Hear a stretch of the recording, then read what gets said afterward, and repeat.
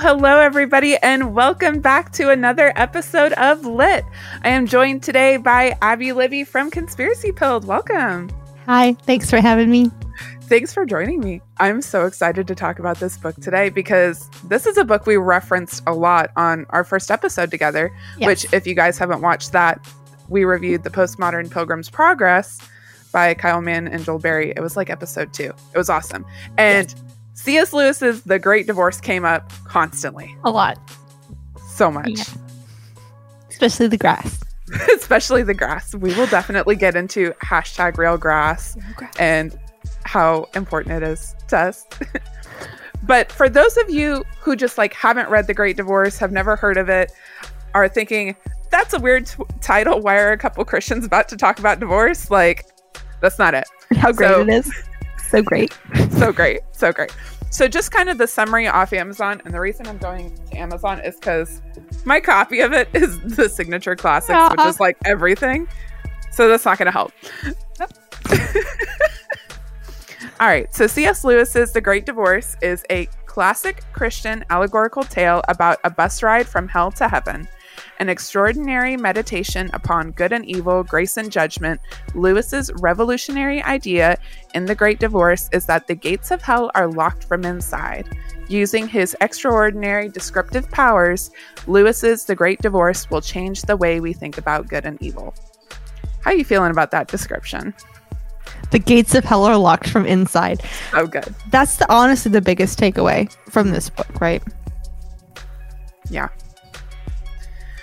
And one of the things that gets me about most description is that they say it's a journey between heaven and hell. But do they actually go to heaven, or are they just outside heaven? There's this whole passage talking about it is and it isn't. It's definitely not heaven, but it's definitely not proper heaven. That's that whole you have to go further up and further in thing, right? Which C.S. Lewis just copy pasted. Which came first? Which one are you talking about? The Last Battle or The Great Divorce? Oh, Googling. Google, yeah. While you research that, Corey Anderson, thank you for listening with us today. You don't have to pretend to get things done. You could just hang out in the chat with us. That's way more fun. And we're kind of having Bible study tonight. Yeah. So it's going to be super awesome. I see Bookstore Thor over on Rumble. Hashtag real grass for sure. Real grass. So one of the... Oh, you got it? Great Divorce was almost 10 years prior to Last Battle. So he copy pasted for Last Battle. I love that. The Last Battle's so good. We're going to have to do a Chronicles of Narnia, just mega stream one day. Or hear me out. 5 separate shows. Oh, okay. Why 5? 7. 7. Yeah. 7. Yeah, we could do 7 separate shows. Just a 7-month-long study of C.S. Lewis. It's fine. It'll be great. Corey Anderson is a fan of real grass. Me too. Yeah. So one of the things that usually gets people, and it got me when I heard of it, is the title of the book. Did you have any confusion about the title of the book? I think initially, yes. I was like, what? Excuse me? Yeah, so it comes as a response to William Blake's poem, The Marriage of Heaven and Hell. And I can kind of see why Lewis wanted to clap back. Because just some of the lines from the poem is, good is passive that obeys reason, evil is active, springing forth from energy. Dude, no. And I had thought that William Blake was a Christian, but that is a very weird take on good and evil. It's honestly, at least it's self-aware, right? Because that's what a lot of the church seems to believe without articulating that. At least the church in America. That's fair. This idea that you have to have a really boring good life. Yeah, I think it was in one of the prefaces to the Screw Tape Letters where Lewis was talking about how we've just overly sanitized the idea of heaven. That in the Bible, you know, angels often had to say, "Fear not," but the way we depict angels, it's like they're saying they're there, you know? Yeah. And so that's not helpful. I feel like it's a huge misrepresentation of the glory and majesty of heaven. Yeah. And then Blake has this other idea that man has no body distinct from his soul. Energy is the only life and is from the body, which is weird because then Lewis comes back and shows just how important the body is. Like the soul isn't the only thing that is important. By talking about the ghosts. Yeah, of saying you need to be... Is he making a point about bodies or is he making a point about being real? I'm not sure if there is a real distinction or not. But at least that idea that whatever body you're in... Because everyone had died, right? So, right. That's a good point. They thought that they were substantial. Right. And they weren't. In contrast with the real things. That's a fair point. And then the last idea from Blake is good as it ripens becomes continually more different, not only from evil, but other good.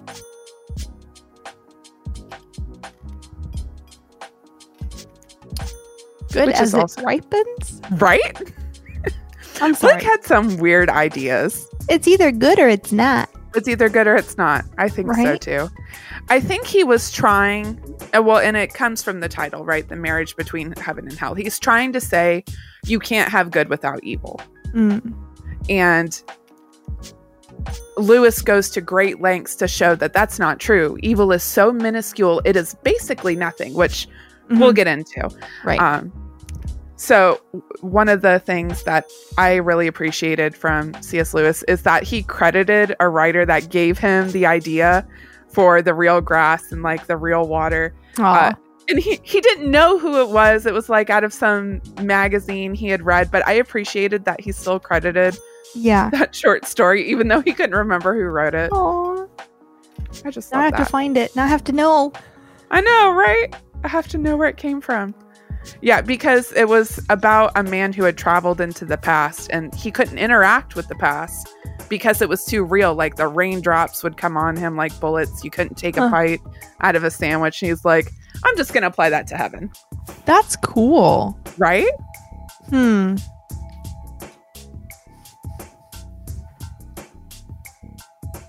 would you be less real in the future? Well, I think it's to say that the past is so immovable. Oh. Yeah. Interesting. Because our past so uniquely shapes our future. It would be interesting to flip that around and say if you tried to skip ahead from where you are now to the good things that you want, you wouldn't be real enough to grasp it. Ooh. That would be fun. That would be fun.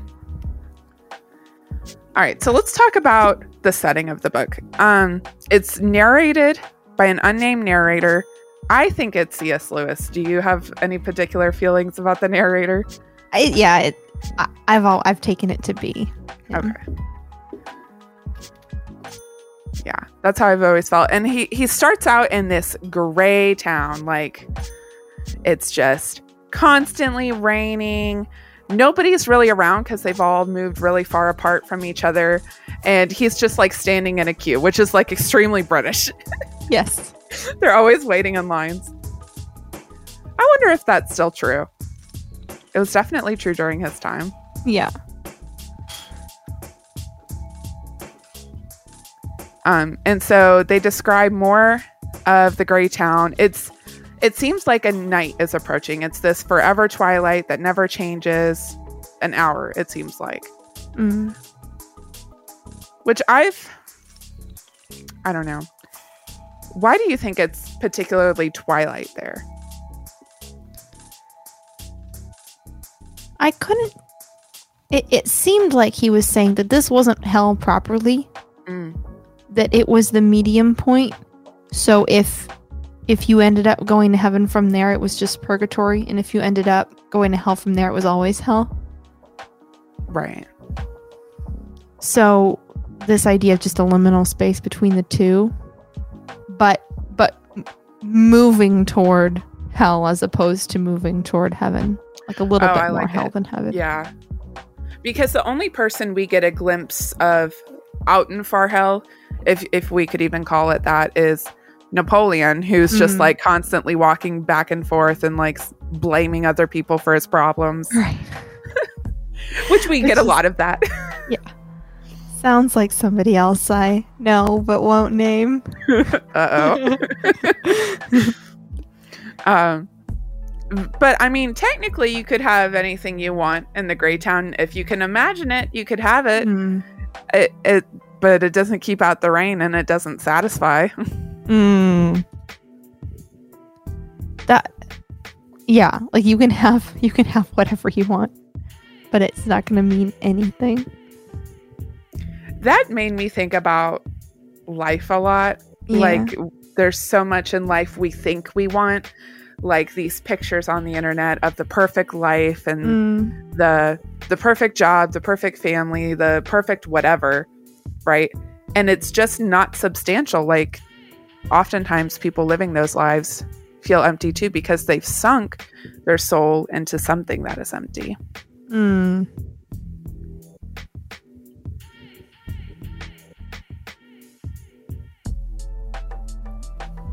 I don't know. What do you think? The biblical concept of a dry well, just digging and trying to get something that's worthwhile, but even if you do pull up some water, you're just going to be thirsty again. Yeah. I like that. While they're in the queue, some people fight. It's like people fight all the time at the very beginning. It's like they start fighting on the bus, they start fighting in line. Yeah. Like this big man throws a short man who's like acting a little too superior to everybody else. And I'm like, did you behave this way in real life? Were you throwing people out of line? Probably. It's so crazy. Everyone was so annoying and so accurate in this whole thing. That's so true. Base Babe on Rumble says, I often think of us as a bit like cats who eat plastic when they have a fresh bowl of food, and God being like, what are you doing? I've provided for you. Yeah. That's hashtag real grass. That's accurate. That is so accurate. So eventually a bus arrives, and I just want to read you the quote of him describing the bus. It was a wonderful vehicle, blazing with golden light, heraldically colored. The driver himself seemed full of light, and he used only one hand to drive with. The other he waved before his face as if to fan away the greasy stream from the rain. I think that's just so interesting.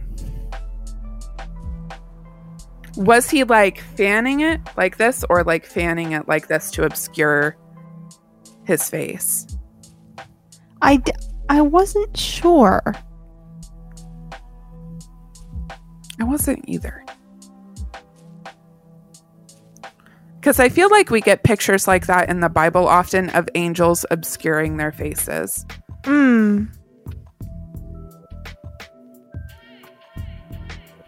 And that's just what it reminded me. I'm not sure if it was meant to be a very symbolic moment or not. Totally fair. Well, you guys get the idea. They get on the bus and now they're going somewhere. I don't know if there's much else to say before spoilers.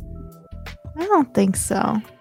Yeah, 'cause so much of it spoiler. I mean, just to give you perspective, my section in this ginormous book is 76 pages. The Great Divorce is not even 100 pages in the big anthology copy. So take the time to read it. It's good. The audiobook is maybe 3 hours. The audiobook is great. The audiobook's really good. Yeah. It is really good. So if you haven't read it yet, go read it, and we're gonna run our spoiler warning.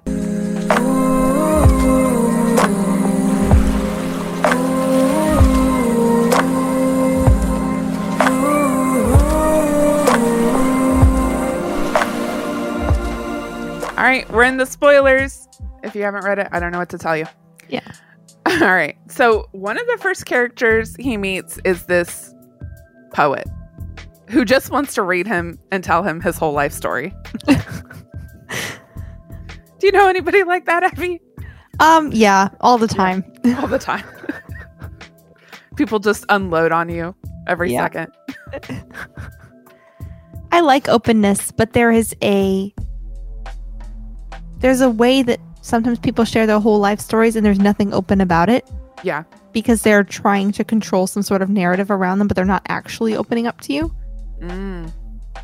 That's how this struck me.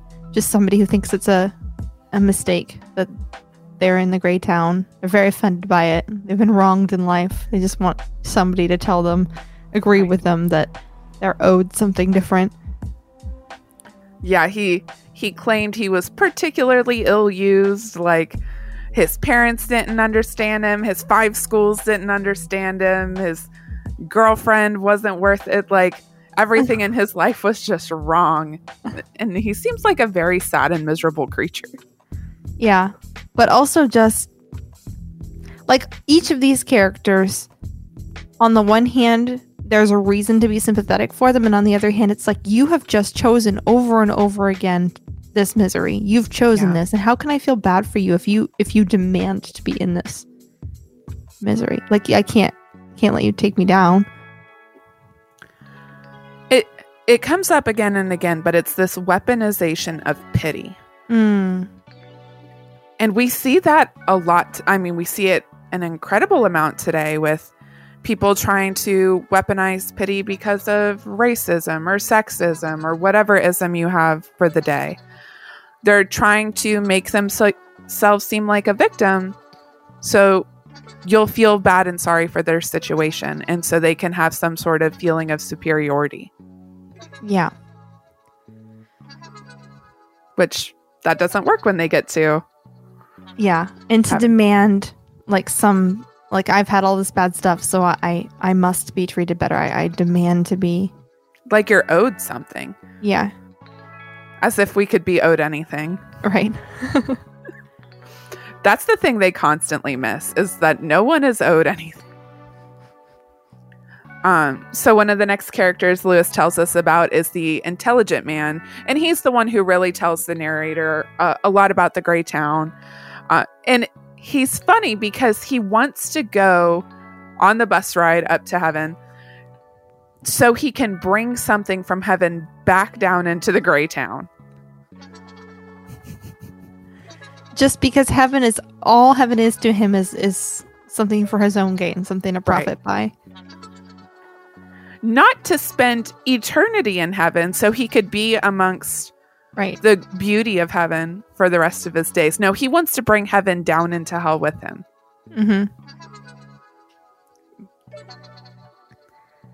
They want it. Most of them want to be there, even as bad as it is, and even as they say how bad it is and say that they're scared and say that they wish they had roofs kept off the rain and all of this. They like it, and they seem to have very little desire to change it. Even the ones that are going up to heaven are just like, well, let's just go on a field trip. Right. Yeah, it's like a holiday from hell. We're just taking a break from hell. We're gonna turn around here any second and go back home. Go back home. They call it home. They do. They call it home. They feel like they belong there. Yeah. They don't want to give up whatever they would need to give up, humble themselves in any way, admit any type of wrong in themselves. They want to feel at home in their little personal hells. Which is crazy because there is also that looming fear of that coming twilight, of the coming dark. They know it's coming. And they think that all they need is to be able to build a real house. All they need to do is be able to have community, and that will protect them from it. more cowbell. Just more cowbell. Like, just more of this same thing that's not working. Yeah. I like that. Yeah. So we get to the Valley of the Shadow of Life, as C.S. Lewis calls it. And I'm just going to read this little section. It's probably not little, but just the description. And this is where we get #RealGrass from, which is why I think it's important for us to read it, because it's become such an important part of the show. So then some readjustment of the mind or focusing of my eyes took place, and I saw the whole phenomenon the other way around. The men were as they had always been, as all the men I had known, perhaps. It was the light, the grass, the trees that were different, made of some different substance, so much solider than things in our country that men were ghosts by comparison. Mm-hmm. Moved by a sudden thought, I bent down and tried to pluck a daisy which was growing at my feet. The stalk wouldn't break. I tried to twist it, but it wouldn't twist. I tugged till the sweat stood out on my forehead and I had lost most of the skin off my hands.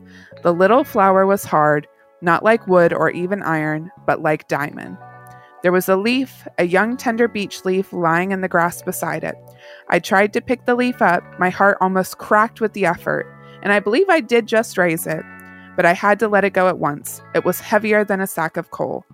As I stood, recovering my breath with great gasp, and looked down at the daisy, I noticed that I could see the grass not only between my feet, but through them. I was also a phantom. Who will give me words to express the terror of this discovery? Lewis, he does this a couple different ways in a couple different books, communicating that as real as we think we are not real enough for God and his kingdom. Yeah. We just simply are not. And we can be. And until we have faces, the way he puts it is, how can you demand to meet God face to face? How can you expect God to come down and answer your questions about all the bad that's happened in the world and answer you if you don't have a face? How can you meet him face to face if you don't have a face? And in this, it's like, how can you even walk on his grass? You're not real. You're not real, man. You're not real. And which is why we now have #RealGrass candles in the Hawkhound shop. So if you want to at least smell maybe some real grass. No, is it? What is the scent on it? The scent is white sage and lavender. Here, I'll post a little graphic. But you're so right, Abby. I mean, they can't even bend the grass. They're so not real, right? Like it's just going through them. They can have no impact on heaven. Absolutely none. And okay, so my candle's not in our shop, but okay. I did pick a special one for today. It's the Inklings. Oh, yay! It's cider, oak, and pipe tobacco. I love it. Me too. I love pipe tobacco.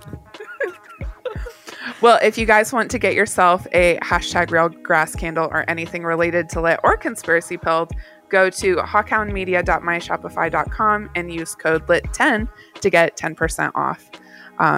We're really excited about that and all the things that we're doing over at Hawkhound.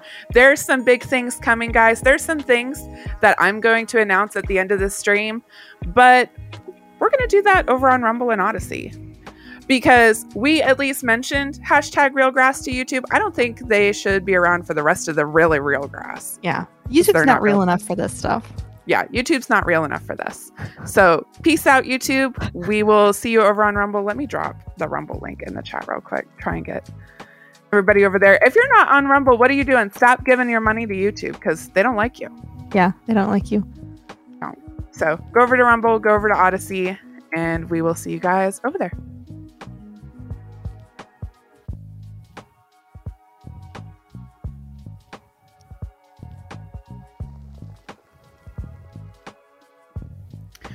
Now that we're away from big tech. Yeah, gross. How's PJ it going? says real #RealAstroTurf. I think that's an oxymoron. Dork. Base Babe says best merch intro ever. Way to go. Thank you. I worked hard on that. But yeah, the ghosts are really terrified of this country. And in a way, I can't say I blame them. Like, if the actual grass is hurting your feet, like it's so painful, it's like walking on broken glass or like walking on diamonds, I'd be a little scared too. Be a little scared. They're like, what if it rains like it does in hell? The water is just gonna poke you full of holes. But like, imagine being scared of heaven. Imagine looking at something so beautiful and so real and not being like, how can I be real enough for this? Like, not asking yourself, how can I have this? But just like, oh, ew. No, I'm too good for this. How could we ever think ourselves too good for heaven, especially the heaven that is described here? And I do want to clarify, C.S. Lewis goes to great lengths to remind us this is a dream, this is a work of fiction, it is by no means to be taken as theology. Yeah. And I appreciate that, because I think that if you take him too seriously with the theology in this and even some of the stuff in Narnia, then people get mad at Lewis for being heretical or whatever. And it's like, no, he's just teasing out ideas. And right. I think it's good to do that. That's like, what if, I think he teased out the idea of what if people were given the choice to come to hell and to heaven? What would that look like? And how would people choose hell over heaven? Because I think the thing we forget is people do in fact choose hell over heaven. Yes. We are given that choice here on earth, and that is very biblical. Yeah. No one is in hell who didn't demand to be there. Yep. And sometimes that demand, I think, is very much like, I want to be in this thing that's more at home to me. You see people are like, I don't like Christians. I wouldn't want to be in heaven. I hate God. I wouldn't want to be in heaven. They say that loudly, but sometimes it's just, when it comes right down to it, even if they say they believe in God on earth, when it comes down to it, they really do hate God. And there's only one place that you can be that God isn't. And I think that it's a mistake. People talk about, like, is hell literal flame, as if it's you would have to kind of explain that for God. Like, how could a good God allow flame? I think it's worse than literal flame. I think flame and worms and all of those things are metaphors used to describe something that's past description, because the absence of God, by definition, is that bad. Right. I don't think God needs to put another torment in hell except for his own absence. And that's what people demanded, right? They demanded to be in a place where he isn't. He doesn't have to punish them further, and I don't think that he does. No, he doesn't. And I wonder if someone said this on a podcast or something I was listening to, I can't remember what it was, that this is God's last gift to someone who refuses to choose him. It's like, okay, I've given you everything. I've given you the choice to choose me. Now you're not going to choose me, so I'm not going to make you. Right. You can be in the place where I'm not, and you can not have, because people don't realize that as much as the earth is cursed, there is still so much good here. Yeah. And God is everything good that is here. So a place without him is going to be horrific, and people still want it because they don't. I mean, there are people here on earth who want to destroy everything good and true and beautiful. Right. Like those are the people who are dying to get to hell, that they really want to be there. They want to be as far away from God as possible, that they're intentionally destroying God's creation while they're still here. Yeah. Base Babe says over on Rumble, YouTube isn't real enough for AstroTurf. That is so true. But you know what is real? Well, as close to real liquid as we can get, and that's North Arrow coffee. Yeah, get that North Arrow coffee. Got some in my lit mug. I got a new pink one. Super excited about it. So North Arrow coffee is super awesome. It's 5-star microwavable and pro-life. Donates 15% of all proceeds to pro-life charities. It is single origin and roast to order. So treat yourself to some delicious coffee and save some babies by using code HawkHound to get 10% off your order. I'm not allowed to say this when I'm on stream with PJ, but I make double every day. And then the next day, there's still some in there. So I just microwave my cup. And yes, I have no palate, but it tastes perfectly fine to me. Abby and I get each other because this is also how I drink my coffee. I am honestly like, slightly annoyed when I have to make new coffee. And when there's coffee left over, I'm like, yes, leftover coffee. I feel this. Everyone's going to think we're absolutely insane. I just want my coffee immediately. I don't want to have to wait for it. Exactly. And it's like, I can handle the 30 seconds or 1 minute in the microwave compared to the 105 hours it takes the pot to brew. Right? Yeah. That's inaccurate. 105 hours. I want to have enough time to empty my dishwasher and put things away. Not enough time to do 5 loads of laundry. Like Exactly. So it's not just the grass. It's not just the waterfalls. It's not just the water and the sunlight that are all real. It's the people who are real in this country as well. And he refers to them in a lot of different ways. He calls them the spirits. He calls them the solid people. He calls them the bright people. And they're all very interesting. Some are clothed. Some are not. Guess you don't care about that kind of stuff in heaven? Yeah, guess not. I mean, we're naked and eating, so why not? Yeah, why not? Base Babe asked, do you prefer hot or cold coffee? Ooh. Generally hot, but like in the summer when it gets really warm, I like a good iced coffee.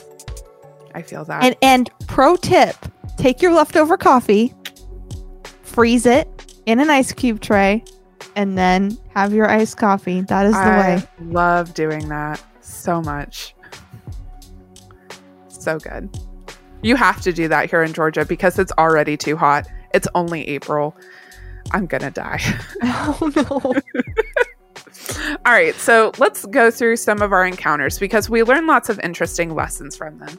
And the first ghost we see interacting with one of the spirits is called the Big Ghost. And so he encounters this bright person who was a murderer in his former life. And so the Big Ghost is like, wait, how come you're here, but I'm in the gray town? Mm-hmm. Like, that's not right. He's very intensely worried about having his rights and being right. Yeah. And he's offered grace. He's offered to come into heaven. And he's like, no, I want my rights. Yeah. Like, sweetheart, you have your rights. That's the rights. That is the rights. But people want to have earned heaven. There's so many people whose pride is just too much. They don't want to have to accept mercy. That is so true. Because, I mean, he says here, look at me now, said the ghost, slapping his chest, but the slap made no noise. I gone straight all my life. I don't say I was a religious man, but I don't say I had no faults. Far from it. I did the best all my life. See, I done my best by everyone. That's the sort of chap I was. He keeps trying to say that he was good enough. Good enough's not good enough, man. Good, right? It's not about living a good life, and Jesus is very clear about this constantly. It's not about living a good life. Because we can't earn our way into heaven. Yeah. And I think it's the people who tried the hardest to do that who are going to be the most angry when it's given to them instead, and they have to share heaven with murderers. God forbid. God forbid. Have to share heaven with other sinners. I mean, imagine sharing heaven with Justin Coleman. Ew. I would rather share heaven with Justin Coleman than most people. Yeah, than most people. If you missed it, our friend Katie Zed on her show Overruled has interviewed Justin a couple times. Those are some interesting conversations. You guys should definitely go over to Overruled and give Katie a like and a follow because she does some really amazing work. And those interviews in particular with Justin Coleman are very, very interesting. I will link one in the chat. I'll find it and pull it up. You keep talking. And while you guys are at it, you should go like and share this stream. Make sure you guys like and subscribe to Lit. Like I said, we have some big announcements coming at the end of the stream. I hope you guys are excited for it. The base babe says it's a gift, not a reward. Yes, that's exactly right. It is a gift. And there's no way to earn a gift. Like, if someone gives you a present, that's not something you have earned. And we need to learn to accept that with grace. People are so bad at accepting gifts with grace. Yeah. Yeah, people feel like they have to pay them back. People feel like... Right. When God offers you forgiveness for your sin, and you have to take that, right? You have to admit you've sinned to take it. You have to accept that. And I think so many people are just like, that's the whole point, right? You didn't want to give up your sin. You chose it.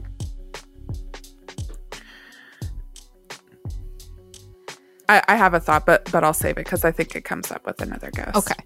All right. So the Episcopal ghost. He's Episcopalians. Episcopalians.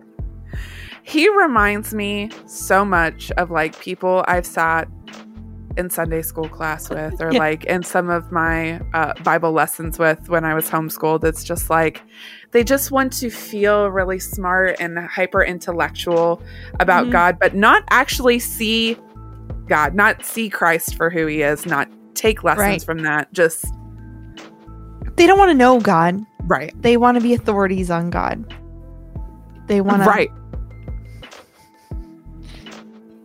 And he comes off as a very progressive Christian as well. Just like, if what was it? If Jesus hadn't have died, how would his teachings have changed? Like, right? I was like, oh.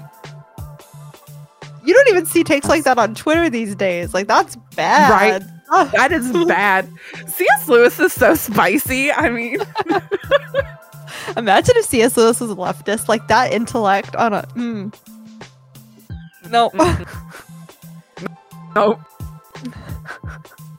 Yeah. Spirit, who's talking to him, says the reason the Episcopal ghost ended up in the gray town is because he became an apostate. He's like, I was perfectly... I was a good faith asking questions. Like, no, it wasn't. You just wanted to seem smarter than everybody else. And that's the thing, like, doing your best, just honest doubts or whatever, that's not heaven. Like, that's not the same thing. I was above average on earth. Nope. We don't grade on a curve here. Did we say that each of the bright ones coming to each person is personalized to them? It's like a person from their life that's designed to somebody who is willing to come back and try to get them instead of traveling further into heaven, which is very sacrificial in and of itself. But they say it's a joy to do.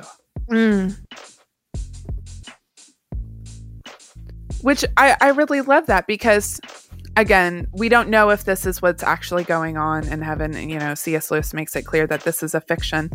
But is that not something we can take into our own lives? Could we not find joy in slowing down and witnessing to another? I know I struggle a lot with just trying to share my faith with others.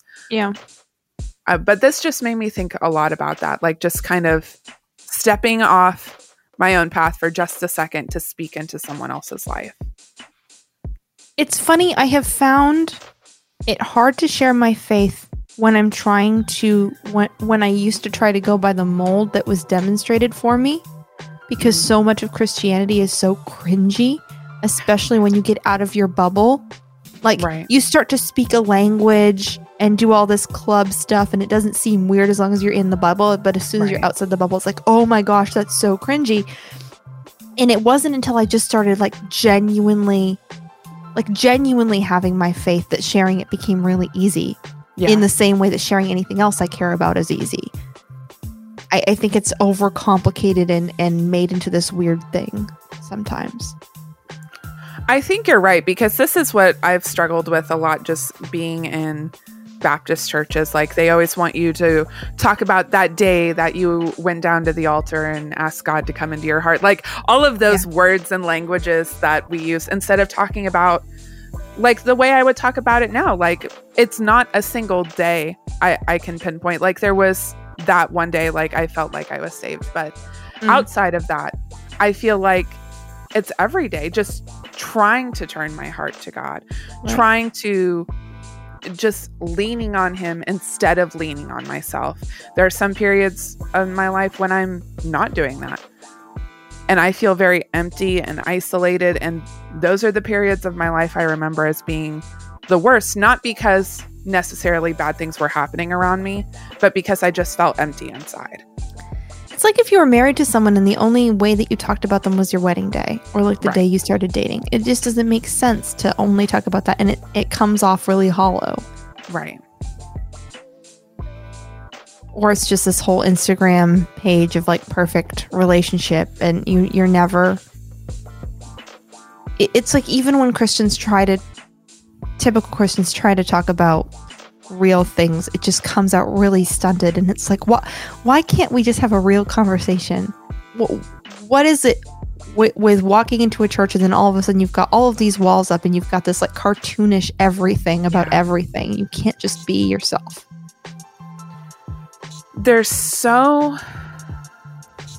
Everyone has this desire to seem right or perfect, and we think that is an image of the world, like the world wants to seem perfect, but that's rooted in the church too. People in the church want to seem like they have it all together, like they're not also people who are caught up in their own sins.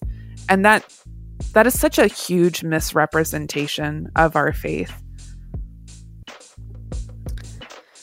Yeah, I don't... It's difficult. It's so frustrating how broken it is. It's difficult to understand how broken it is, because generally speaking, I connect with people really easily and really well. And the only place I fail consistently is in the church space. And that's just weird to me, because I'm very much a believer. It matters. I believe these things in some ways, I think, a lot more deeply than a lot of Christians I meet in it. Or at least that's how it appears based on how they are interacting about it. But I think a lot of like true believers just don't know how to talk about it or how to live it out because it's not been modeled. It has not been modeled well for us all, which is one of the unique things I think we're trying to do with Hawkeye, that you're doing with Conspiracy Pilled, that I'm trying to do with my podcast. You know, just having real conversations with real people instead of trying to hide behind some sort of facade. And I'm not trying to say I'm like a better Christian because I'm more real, because I think that I'm more real because I'm just really open about the fact that I'm a shitty Christian. Like, I just am. I'm terrible. Yeah. I just swore. Like, what you guys? Base Babe says, sometimes it feels like I'm not a good enough Christian to share my faith, but when I'm in the realization that it's not about my goodness, it's about his that helps. And that's exactly right. Because I'm pathetic when it comes to being a Christian. I'm not this Christian who gets up at 4:00 in the morning and reads her Bible for an hour or listens to all the right music and says all the right things. Like, I can't do that. I suck so much at saying all of the right things. Like you said, I curse. I'm the worst Baptist ever because I'm not a teetotaler. But it's not about all of the little trappings of Christianity. It's letting ourselves fall away and let Christ speak through us. Yeah. Yeah, I'm still trying to figure it out. There's so much. Not saying we have it right yet. It's a not journey. at all. Not at all. So let's talk about the entrepreneurial ghost. Well, we kind of mentioned him. He keeps trying to pick stuff back up, to pick it up and like take it with him. He tries to pick up this golden apple, but he can't because it's real and he's not. I feel for him.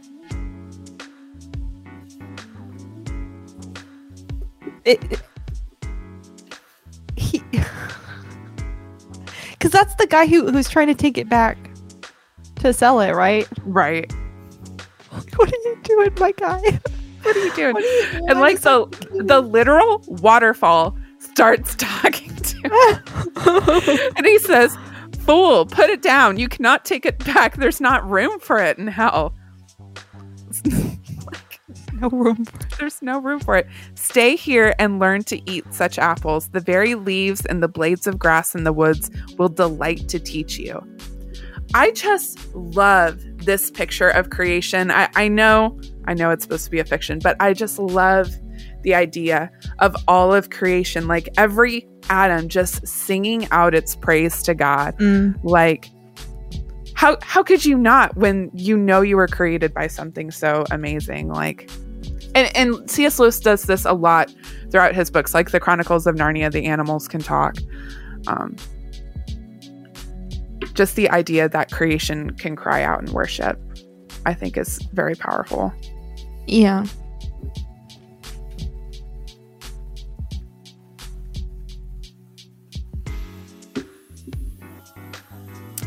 So what did you think of the hard-bitten ghost? Reminds me, I mean, this is a copy paste of the dwarves in the last battle, where they just refuse to be taken in, and they don't want to be tricked. They don't want to have one pulled over them, on them, and they so refuse to be taken in that they refuse to be taken in to heaven.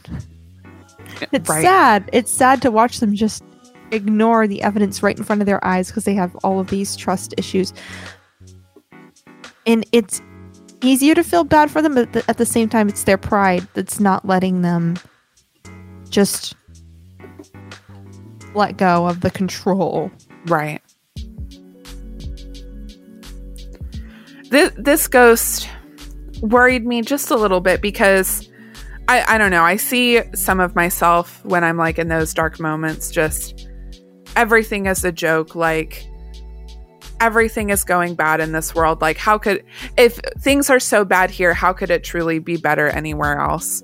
And it kind of reminds me how we can so easily become black-pilled when we look at the world. Like, people on the right are doing bad things, people on the left, people in the church. Like, we can't, where are the good people? Is there no one good? No, not one. Nope, there's no one good. There's no one good. So can there truly be good anywhere else? How can we avoid becoming jaded? I think some of it is an expectation thing. Like, if you just make your peace with the fact that everyone is shitty and so are you,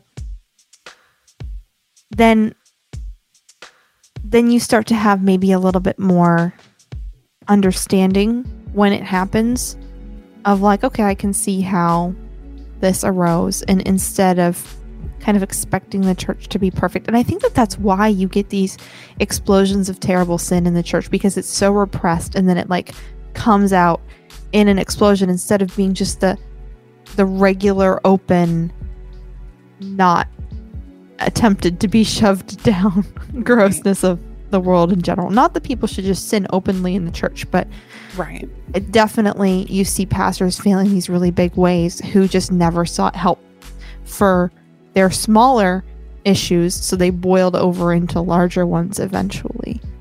Yeah. I think we have to choose joy every day. Even recognizing that the world is hard. We forget so often as Christians that we win. We win in the end, guys. Did you know that? It's so hard to tell the way Christians act. That's the other thing. Like, you pretend everything's good, except the actual part that you should know is good. That even if the world is tending bad, like, we should be excited. If we're approaching the end times and so many people are just so black-pilled about approaching the end times and are just kind of sitting back and like just want to lay down and die and miss it. And I'm like, no, I want to see every moment that I'm allowed to see of like what God's going to do, because holy crap, like, haven't we been waiting for this? Don't we want God to come and do his thing? This is what we were promised. And I think this goes back to people choosing their hell, right? They want what's comfortable. It's more comfortable to stay in this place that you know where things are bad. It's not comfortable to be in this uncertain time where you don't know what's going to happen next, when you actually have to rely on God for provision instead of yourself. I think for those of us who experienced trauma and some sort of pain and chaos at a young age, it's a lot easier to accept it moving forward. Of like, okay, this is just how the world works. And I think people who had really good childhoods have a really hard time accepting trouble in adulthood. And sometimes that goes the other way, where you have a trauma in your childhood, and so you're just like, I never want to feel that again, and you try to build all these walls around yourself. But I don't know, people react differently, I guess. We're all a little unique and weird. So the next ghost is the self-image ghost, and she is talking to her spirit friend, freaking out. Like, she cannot get with it. She is so upset that she's a ghost. Like, she can't bear the thought of anybody seeing her. This one is just like, I can't relate. I cannot relate.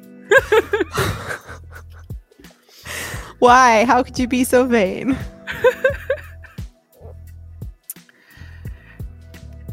I feel very sad for her, because at some point she's like, I wish I had never been born. And again, it's back to this weaponization of self-pity. She's trying so hard to make the bright spirit feel bad for her. But to what end? It's like, what are you trying to get out of it? You can't make yourself solid by making someone feel bad for you. You can't undo what's already been done. Yeah, and you can't make them less real. And it seems like what she wants is for everybody else to become less real, to come down to her, instead of going through doing the hard work to become real herself. Yeah. Yeah, there's a spirit we'll get to who wants to pull loved ones down into hell with her. Like, I can't. But isn't that the left? And I think that as we, not to be political, because this is more cultural and more spiritual than I think people realize, is that right now we're having such a polarization, and it's not a polarization so much of left and right as of heaven and hell. People who are aligned with heaven and people who are aligned with hell. And people like J.P. Sears, if you've watched his video about changing his mind about God, he basically said that as the world has become more bifurcated between the satanic and the good, he's like, as I saw the evil and I leaned away from it, what direction was I leaning? Toward God. And as he started to see things for what they are, he's like, no, I want this side. And I think that the way that the world is, it's forcing people to choose. I think in a few years, PJ has said this a bunch of times, we're not going to see atheism anymore. People are going to choose. Yeah. We'll see it actively happening. People who used to say they were atheists are now actively saying, maybe ironically, maybe as a joke now, but it won't be a joke for long, that they're actively worshiping Satan or Asherah or Moloch or whoever that they're sacrificing their babies to and everything else. I struggle to find that as a joke these days, because I mean, we've seen the TikToks of people putting up altars to abortion and things like that. We are seeing the fruits of the spiritual war now in small ways, and I think it's only just going to grow.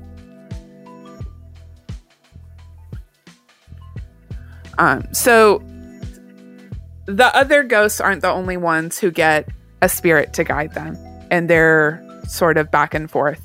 George MacDonald comes to help C.S. Lewis through his journey through the country too. And I think this was an author that Lewis really admired. He comes up a lot in Lewis's writings. And so he's kind of like Dante's Virgil, escorting him through heaven, essentially, to see all that there is to see. Which is lovely. Because I think C.S. Lewis was just such a fanboy for George MacDonald. Yeah. And he was just like, I'm just going to write in how I met him. This whole book is just George MacDonald fanfic, you guys. That's what this is. It totally is. Well, and it's so funny too, because George MacDonald was a Universalist, and he basically fanfic wrote George MacDonald to not be a Universalist. It's like, I was wrong. It's like, oh yeah. It's so funny. But some of the most powerful things are said by George MacDonald, because he's spending so much time just trying to teach Lewis about this country, about the decision to be made. And like, the most famous quote from this book is that there are only two kinds of people in the end: those who say to God, thy will be done, and those to whom God says, in the end, thy will be done. All that are in hell choose it. Without that self-choice, there could be no hell. No soul that seriously and constantly desires joy will ever miss it. Those who seek find, Those who knock, it is open. Hashtag real grass.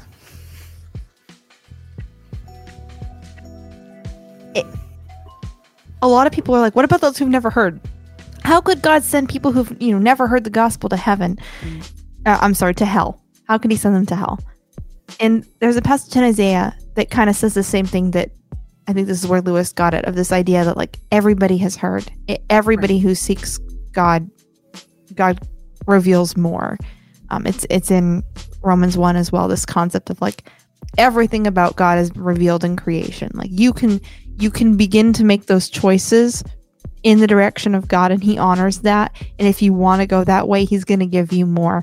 And you see this in people in Islam who have pursued God through Islam, and eventually it's very common that they'll have a dream where Jesus comes and he's like, look, my name's Jesus.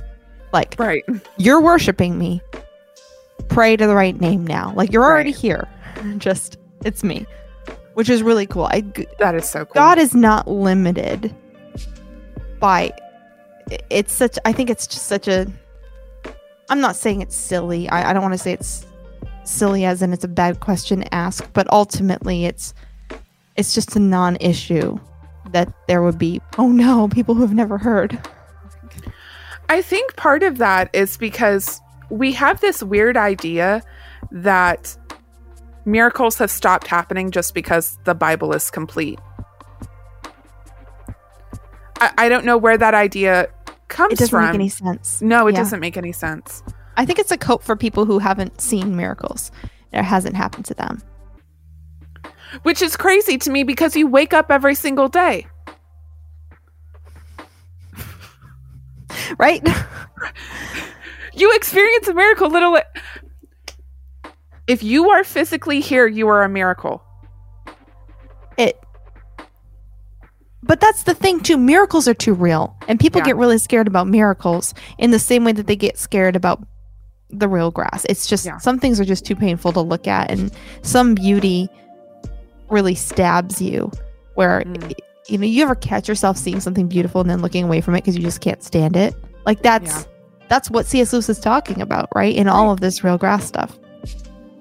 Well, and I mean, that's like when Moses was on the mount, he couldn't look at God because God is reality. God is being. That's why he calls himself I am. He literally is. He is being itself. And because we're not real enough, we can't possibly look upon him.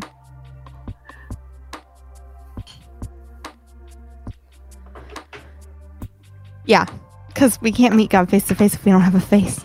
Right. I will. That's always on my mind. I would like to have a face one day. Bookstore Thor says, MacDonald was a fascinating person, a very messed up Christian who was still used by God. See, that's the thing, is God can use anybody. It doesn't matter how messed up you are or how messed up you think you are. Like, you are not beyond God's reach.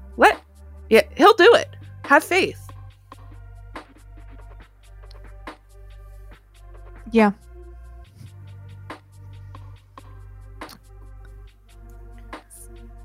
One of the other ideas that comes up as the difference between heaven and hell, and Lewis says this, hell is a state of mind. You never said a truer word. And every state of mind left unto itself, every shutting up of the creature within the dungeon of its own mind is in the end hell. But heaven is not a state of mind. Heaven is reality itself. All that is fully real is heavenly. For all that can be shaken will be shaken, and only the unshakable will remain. So often these atheists or over spiritualists will be like, oh, heaven and hell are just a state of mind. You just got to think it. And that manifesting thing. Like that only goes one way. It only goes one way, which I appreciate him saying.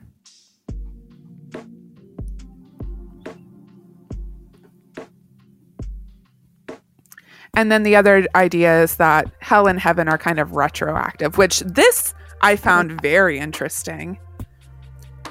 And you were talking about it earlier, is that like if you go off into the journey into hell, it will work retroactively back into you so that all of your life, all of the places you have been will have always felt like hell.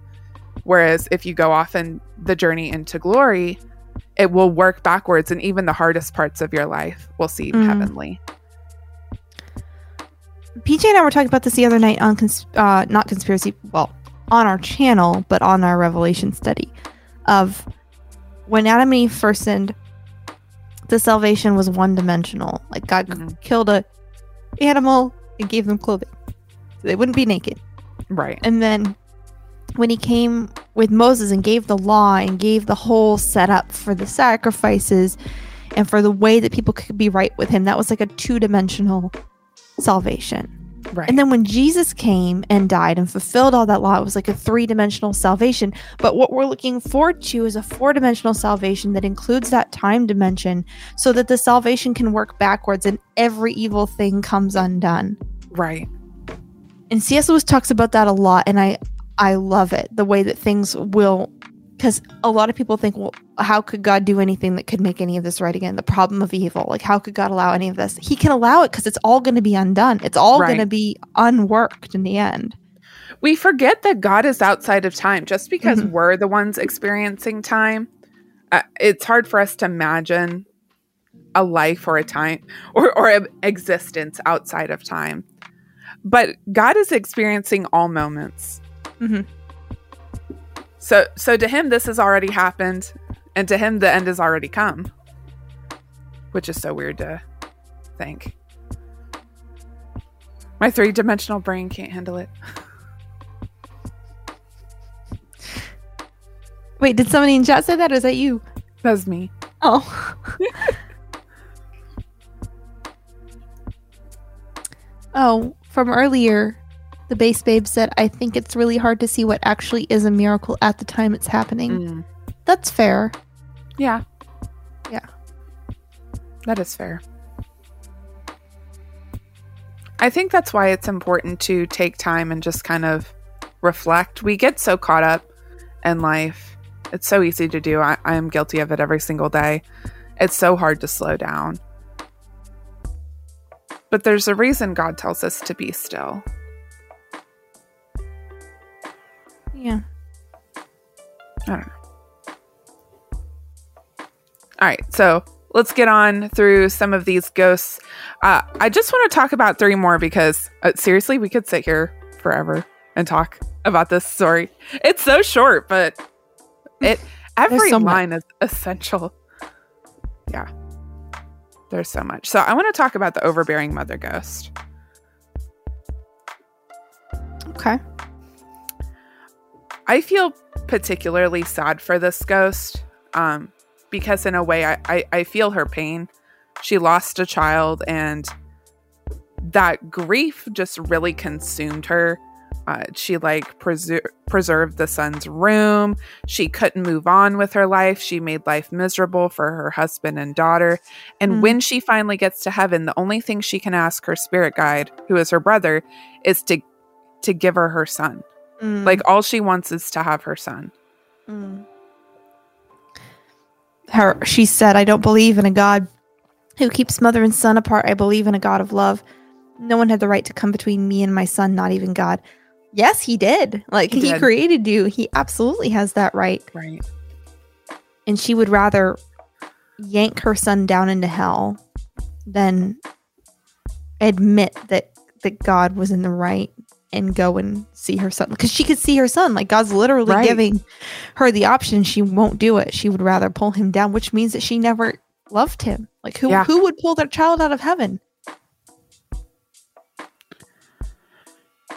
This is such a hard situation because anyone who's experienced loss can feel this. Like it is so painful to lose someone you love. For a moment, all you want is to have them back, right? Especially if you're a mother who's lost a child. I mean, that is an unfathomable pain. But at the same time, we have to remember that was a gift that was given to us. That friendship, that spouse, that child, those are gifts. Again, that's going back to the miracles. They don't belong to us. Nothing belongs to us. Even we don't belong to us. Does that make sense? It does. It's difficult to give up that agency. Yeah. And I think that maybe this is something that Christians often don't understand, is that how do you give up that whole agency while not erasing yourself? Because God created you to be a unique person, and he does that's all this like more of you, less of me stuff. It's not actually biblical. Like, God isn't asking you to be less of what he made you to be.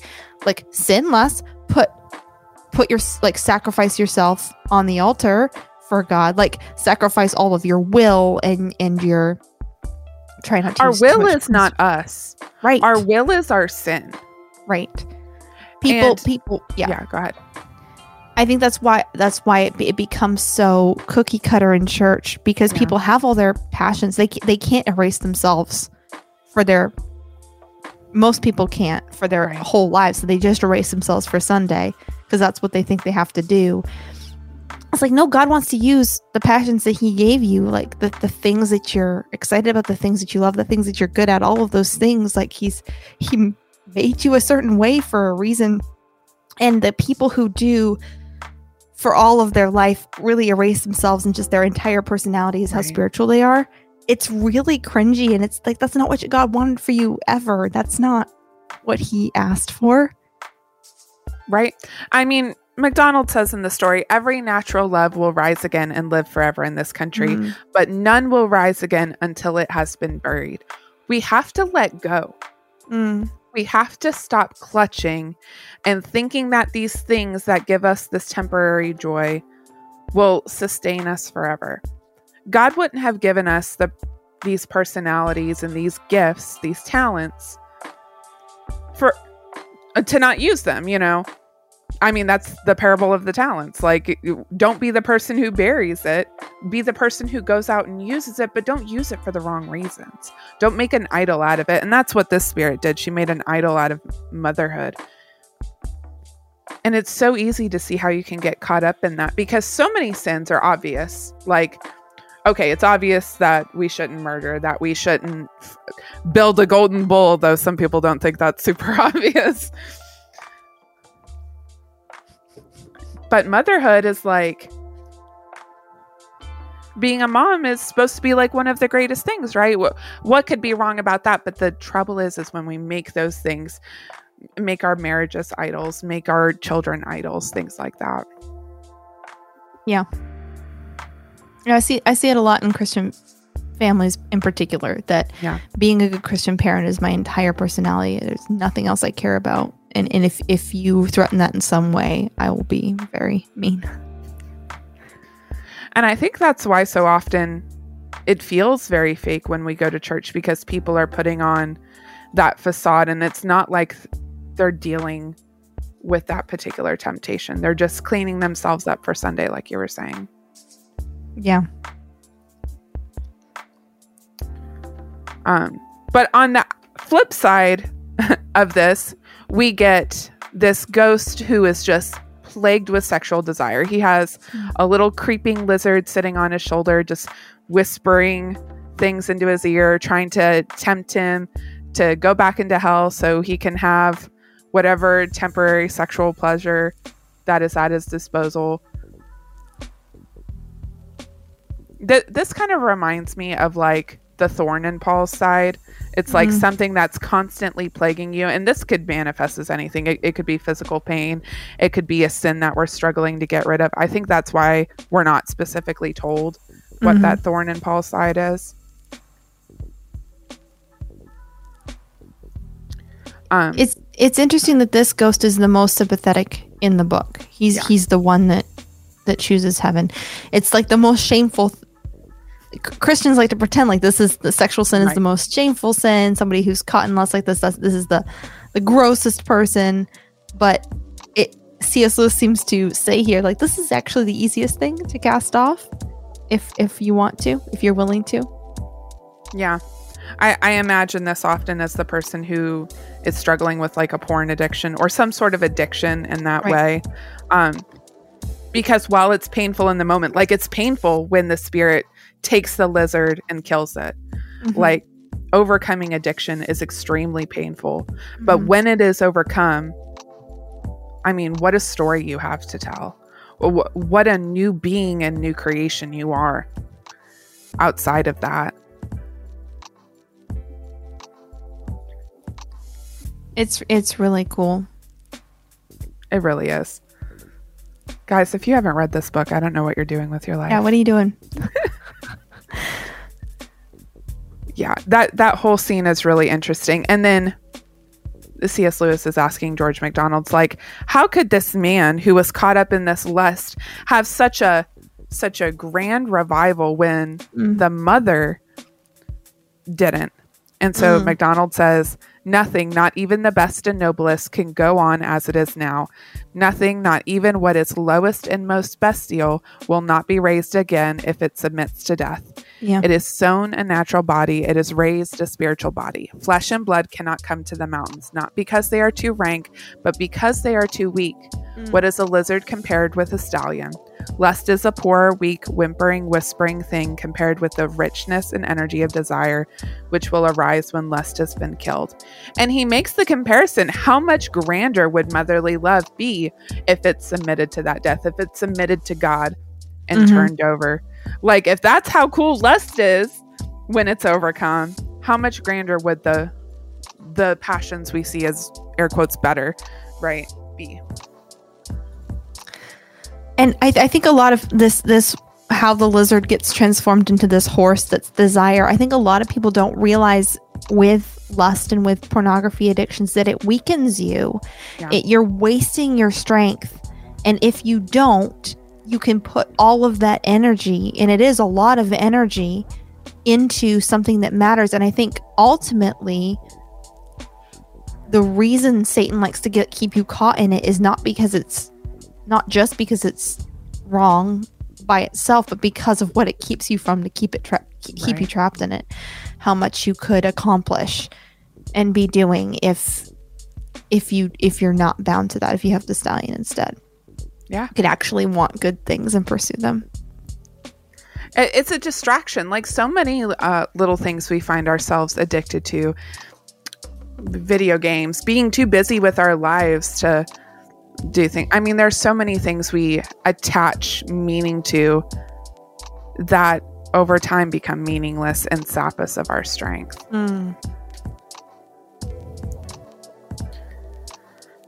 And so the last ghost that we see is also a very sad and tragic ghost, and that is the tragedian.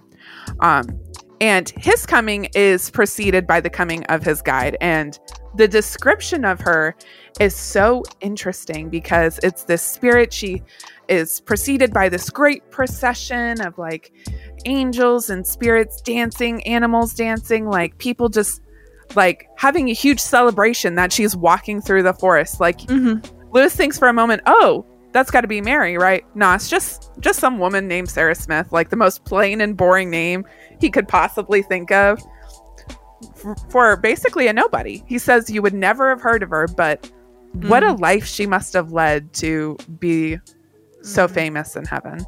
Yeah. The ghost is so awful here. The ghost, she's so sweet, but she's also so firm with her boundaries of like, you cannot drag me down to hell with you. Yeah, because the ghost we meet here is her husband. And it's this little dwarfish man, and he's leading this giant actor on a chain. And this is, you can imagine this guy. He's like the guy who's always putting on some sort of bluster, always trying to puff himself up and seem better than everyone. Reminds me of some people we see on social media.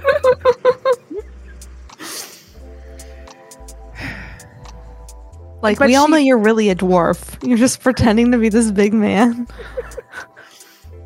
Yeah. But she never looks at the actor. She only ever looks at the dwarf, which I think is very important. Because she sees who he is through that facade. And I think it's so often in real life, it's hard for us to see the person behind the act.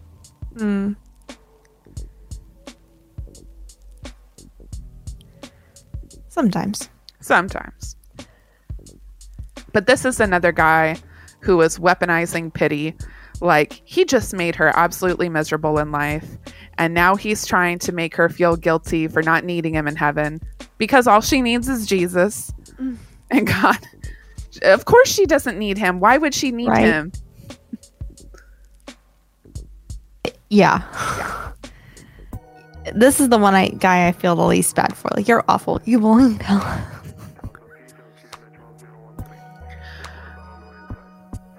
I don't know. He is awful. And he is making himself awful, because we hear from her that he's done this his whole life. He has been emotionally manipulating the people in his life, basically creating himself into a victim. Mm-hmm. And sometimes I just wonder if they believe what they're selling for themselves, like they truly think they are a victim. And how do you wake someone out of that? Like, if they don't get woken up by seeing heaven and being presented with a choice of like walking into it, I don't know how. Yeah. I don't. I get with the lizard guy, like he needed somebody to kind of walk him through killing the lizard and like help him with that. Like anyone might need help overcoming an addiction. Right. But like, if you think that you can continue acting in a place as real as that, like, you're never going to be real, because it's just an active choice. Do you think he's actively choosing it? Does he understand the choice that he's making? I think that everyone does. Yeah. I think that as much as they try to suppress it and make excuses for it and bury it, I think people are so much more aware of their underlying motivations than they're ever honest with themselves about. And I don't think a thought has to be out loud and like really overt to be intentional, to be a very active choice. Because you get presented with everything, and it's like, if you're not if you won't even look at it to make an informed decision, that in and of itself is a choice. That's like those people who are online or that like say you said one thing and it's like, no, that's not true. Here's a piece of evidence. It's like, no, I can't see it. Yeah. I'm not looking at that. I'm not looking at that. Then you chose to not, that you didn't care about the truth. And so I don't think we have to judge it by, did they make an informed decision knowing the truth when they refused to look at it? Like, they made an informed decision to not even look at it. Right. So. Yeah, I think that's a good point. McDonald says, every disease that submits to a cure shall be cured, but we will not call blue yellow to please those who insist on having jaundice, nor make a midden of the world's garden for the sake of someone who cannot abide the smell of roses. Boy, that makes me think of the left.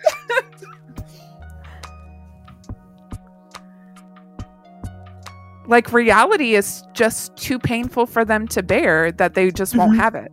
They won't have it. They absolutely refuse it. And that's what it comes down to. I think so many people reject God. We try to make it more complicated than it is, right? Like, yes, they have all of these intricate reasons why they're not walking into heaven, but the choice was made when they stepped off the bus, most of them. Yeah. Like, they decided that this place was too... They didn't want to even... Like, none of them, except for the lizard guy, is like actively seeking out the ghost and being like, how can I come in? I want to come in. Right. And how do you have any other reaction to heaven? I don't get it. I think we struggle to get it because we've already made our choice. Right. Yeah. One of the things I find the most interesting about this whole depiction is his actual description of hell. So I know I've read so many quotes, but I have to read this. All right. Nothing like small enough, for a damned soul is nearly nothing. It is shrunk and shut up in itself. Good beats upon the damned incessantly as sound waves beat upon the ears of the deaf, but they cannot receive it. This is very long. Hold on. I want to make sure I don't read too long. Oh, okay.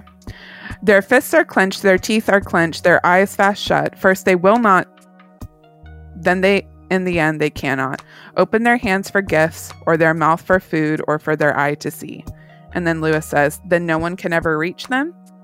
And then MacDonald says, only the greatest of all can make himself small enough to enter hell. For the higher the thing is, the lower it can descend. A man can sympathize with a horse, but a horse cannot sympathize with a rat. Only one has descended into hell. And he's obviously talking about Jesus. And I don't know if we talked about it, but hell is so small. It is so small, MacDonald has to take a blade of grass and use the tip of the blade of grass to point to a crack in the earth. And it's like, you came out of that. So mind-blowing. It's this idea that like hell can't drag you down. You're way too big for it. Way too big. And the apples are too big. The blades of grass are too big for it. The blades of grass are too big. This concept that just because evil's running amok right now and that's part of the story that God's telling doesn't mean that it's actually very big at all. And when all the evil has come undone, it's going to be so obvious how small it always was. Right. And I think it's interesting that Lewis says only one has made himself small enough to go into hell, because Christ did. To me, that just gives so much more depth and like, how could there not be so much depth and meaning? Obviously, it just makes me think about it in a different way. What he did, going down into hell and getting the keys to the kingdom of hell and death. Like, he left heaven. We forget this. He left heaven. Yeah.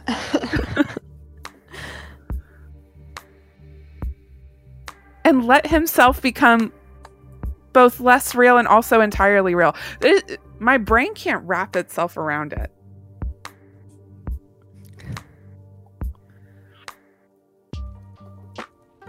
I think so often we take that for granted. Yeah. I don't know how to conceive of it enough to feel it.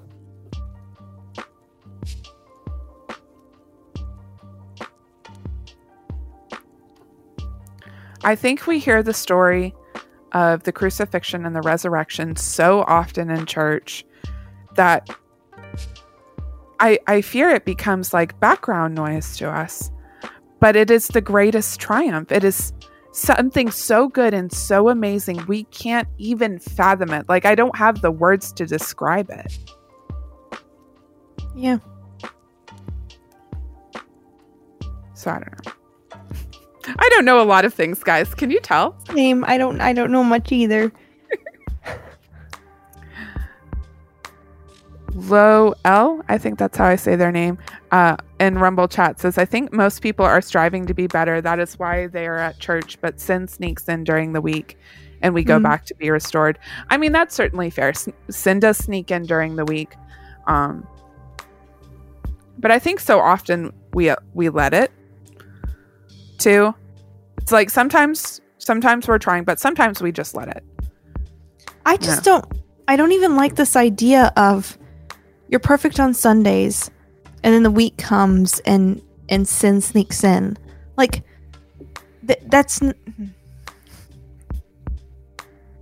you are who you are. Like, right. Why do you have to be a different person on Sunday and a different person? Yeah, this idea of a reset on Sunday I don't think it's biblical. Yeah. I mean, you confess your sin at any time and be... I mean, if you're a believer, you're already cleansed from it, but like we should be confessing our sins and asking to be freed from them at any time in the week. Yeah. And the idea that, you know, your dirt stacks up and then you go and get washed. Like that's not how it's supposed to be. Right. It's supposed to be a daily walk. It's supposed to be a constant leaning. Like, right. I think we miss that part that it's constant, like every second of the day. I'm not saying we have to be out loud praying and worshiping every second of the day, but just letting go of your own will and turning it over to God. Right. And if the faith that you pretend to have on Sundays is not sustainable throughout the week, then there's something wrong, right? Yeah. Whatever you have should be consistent across days. Now, it might be a high point of the week to go and be with other believers and study the word and get like recharged and get lifted up. But it should also be your most vulnerable time where you're like, this is what I'm going through.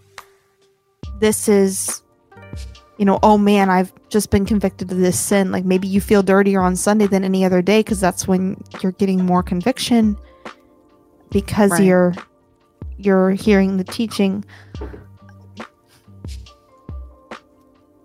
Yeah, there's something wrong with the whole conception of it. I don't have answers. I only have complaints. Yeah. We only have complaints and questions, no answers. Sorry, guys. So the last chapter, I'm not sure I get it. I'll be honest. I get the part that it was all a dream. He wakes up because some books are falling on his head and that we're supposed to understand it was a dream. And that the morning arrives and the light is so real that it's physically, the light is so real that it's physically crashing into him like cinder blocks, and that's what wakes him up. But that whole scene beforehand, I don't really get. I don't know if about the light hitting him? No, before the light hits him. It's like they're standing around this table and like people are controlling these figures, and it was confusing. Did I just miss that? I finished it this morning and I'm not remembering this part. Here. It's so short. Might as well read it. I skimmed it. No, you're good. Okay, hold on. That's the only trouble with an audiobook is that if my brain tunes out, I often don't even notice that I did it. Right. I read it physically in high school and then I reread the audiobook for this. So right. I empathize with that because I listened to the audiobook first and then I was like, my brain didn't retain any of that, so I had to physically read it. Okay, and suddenly all was changed. I saw a great assembly of gigantic forms, all motionless, all in the deepest silence, standing forever about a little silver table and looking upon it. And on the table there were little figures like chessmen who went to and fro and doing this and that. And I knew that each chessman was the idolum or puppet representative of some of the great presences that stood by. And the acts and motions of each chessman were a moving portrait, a mimicry, or a pantomime, which delineated the inmost nature of his giant master. And these chessmen are men and women as they appear to themselves and to one another in this world. And the silver table is time, and those who stand and watch are in the immortal souls of those same men and women. Then vertigo and terror seized me, and clutching my teacher, I said, "Is that the truth? Then is all that I have been seeing in this country false? These are the conversations between the spirits and the ghosts. Were they only the mimicry of choices that had really been made long ago?" Oh, okay. So he's trying to undo what could be conceived as heresy. Okay. Where he's saying, oh, it was revealed to me this entire sequence was metaphorical. Okay. That it's a reflection of choices that had already been made. These are choices we make in our lives, not choices that are made before you go to heaven or hell. Right. And I think that's the thing. Like, we catch glimpses of heaven in our everyday life, and it's too painful. And a lot of people, instead of learning how to lean into that, they turn away from it and they turn toward hell because it's easier. That's fair. That makes way more sense now. I was like, all of the symbolism was just like kind of confusing and reminded me of Revelation. It's like, I don't know. He's so poetic in his description sometimes. It's hard for me to grasp. I've always struggled with poetry. I find it immensely beautiful. I just struggle to understand it. I think he's pulling this sort of imagery from the cave, Plato's cave. This idea of like shadow figures on the wall and all this stuff. That's kind of what it sounds like to me. But that makes sense then. And Plato's cave does a lot of this.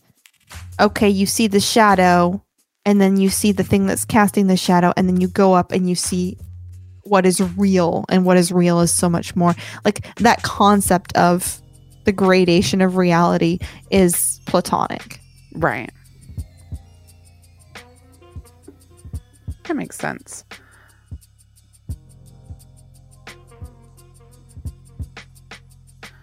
I lost my notes. I think we have a few book club questions, and then we'll do our big announcement. I'm so excited. Me too. All right. Scrolling. Okay, so often the ghosts are too focused on themselves to see the country or to see God or to see what really is. I mean, why are we choosing these idols so often? I think we kind of answered this a little bit throughout. It's like, it's just more comfortable. Mm-hmm. It's easier. It's easier. It's easier, and there's usually something really essential. Yeah. I think we did lose Rumble. Oh no. R.I.P. Rumble. I know that because of the Trump stuff.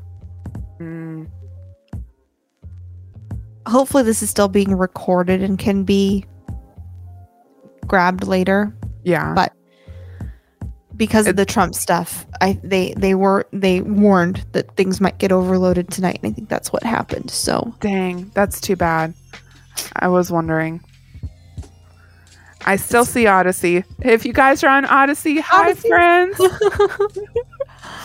Odyssey friends, but Rumble's down. But I think that a lot of people, they each have a really core thing to them that they could give up everything else, but they have one really difficult thing to give up. And I think that you see it telegraphed more and more of, well, my sexuality. Like, I would believe in God, but this one thing. And they have this one thing that they're holding on to. And I think that one is really painful. And it's idolatry, but I think it's just like they don't want to die. They don't want to die to self. And it really does take that dying to self to get over. Yeah, it really does. It's so hard to die to ourselves because we want control. It's so hard to let go of that control. Yeah. It's so nice. Like, I was saved at such a young age that I barely remember it being difficult. Yeah. And there's like pros and cons that come with that, right? Because you start with such an infantile understanding of God, and then you have to kind of grow up into it, and that the growing pains of just the relationship with God can be very painful as a child understands things better. But the original choice for God was a lot easier. Yeah. So I feel that because I was also saved as a child. And sometimes I've wondered throughout my life, if I had been saved as an adult, would I have had as many wayward moments? And after I've thought about it more, it's like, I think I would have. I just would have had them all earlier. Right. And just not in my walk with God. And I think having them while I'm in my walk with God has given me the tools to work through those wayward moments better, because in the end, I always knew where to run back to. Yeah.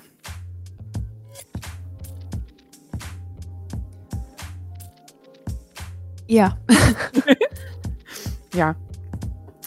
So just like one of my last favorite takeaways from this book is just the absolute joy of the spirits. I know we focused primarily on the ghosts because they had so much to learn, and we see ourselves so often in the ghosts. It's hard to see ourselves in these bright spirits who are so real and so full of joy.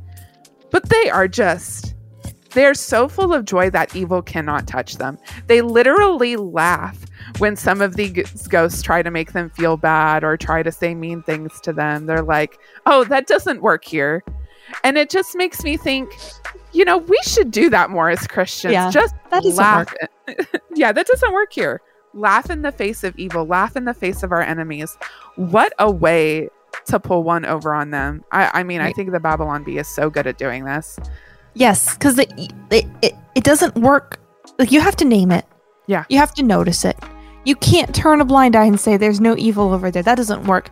But also staring at it and not, like, you can't just spend your whole life fighting evil and not seek out the good life. And I think that this idea that evil is just so small. Yeah. Like, you need to see it, you need to recognize it, you need to root it out of your life, but ultimately it's so tiny. It really is so incredible. Like, it is not even big as an atom, as he was describing. Like, it is so incredibly small. Why do we let it affect us so much? Yeah. Do you have any final thoughts about the books that you'd like to share? I love the concept that it is painful to be real. Yeah. And it is worth it to be real. And you have to be to walk into heaven. And this, like, it's a good thing, but it's also a hard thing. And it gives a lot of meaning to a lot of the pain I've had in my life, where I know that I'm a lot more real than people typically are. Yeah. And it makes looking forward to heaven easier. Yeah. Not because my life is so awful, but because I already recognize so much of heaven, and I'm like, there's a stronger longing for it, as like I recognize this as a home. I recognize that as home. Right. As opposed to anything that's behind me. I like that. It's so hard for us to think of heaven as home because we work so hard to make earth our home. And that's not what we're supposed to do. We're supposed to store up treasures in heaven. We're supposed to think of heaven as just doing the work God has placed us here to do for now. Eventually, we will go to heaven. And turning our mind that way, just perspective. Yeah. I'm excited for it. Me too. All right. So before we go today, we have a big announcement, some new Hawkhound media content coming your way. So I'm just going to roll the trailer and we'll talk about it. Do it. Do it. Do it.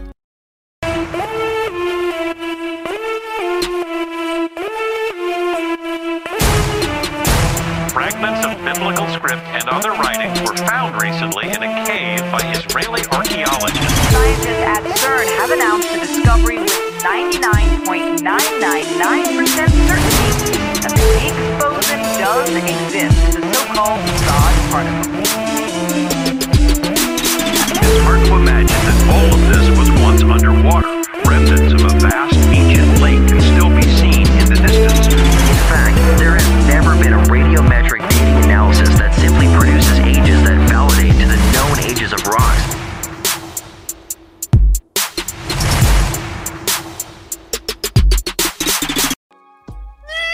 I'm so excited for this. Guys, if you haven't figured it out, the world is a heckin' weird place.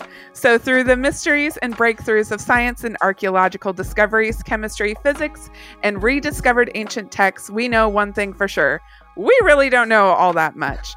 Or at least we don't know as much as we thought. So Elise and I are starting a new podcast starting every Friday night at 7 p.m.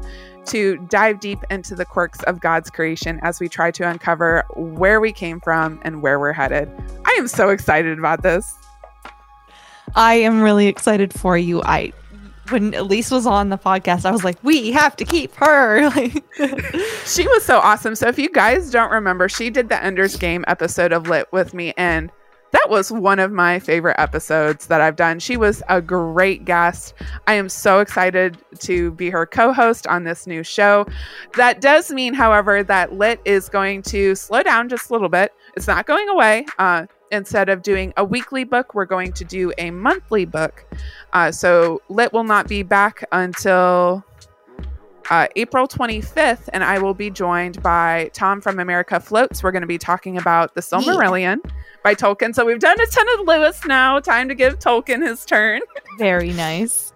I love Tom. I'm excited to have Tom on. I like Tom. And that'll be fun.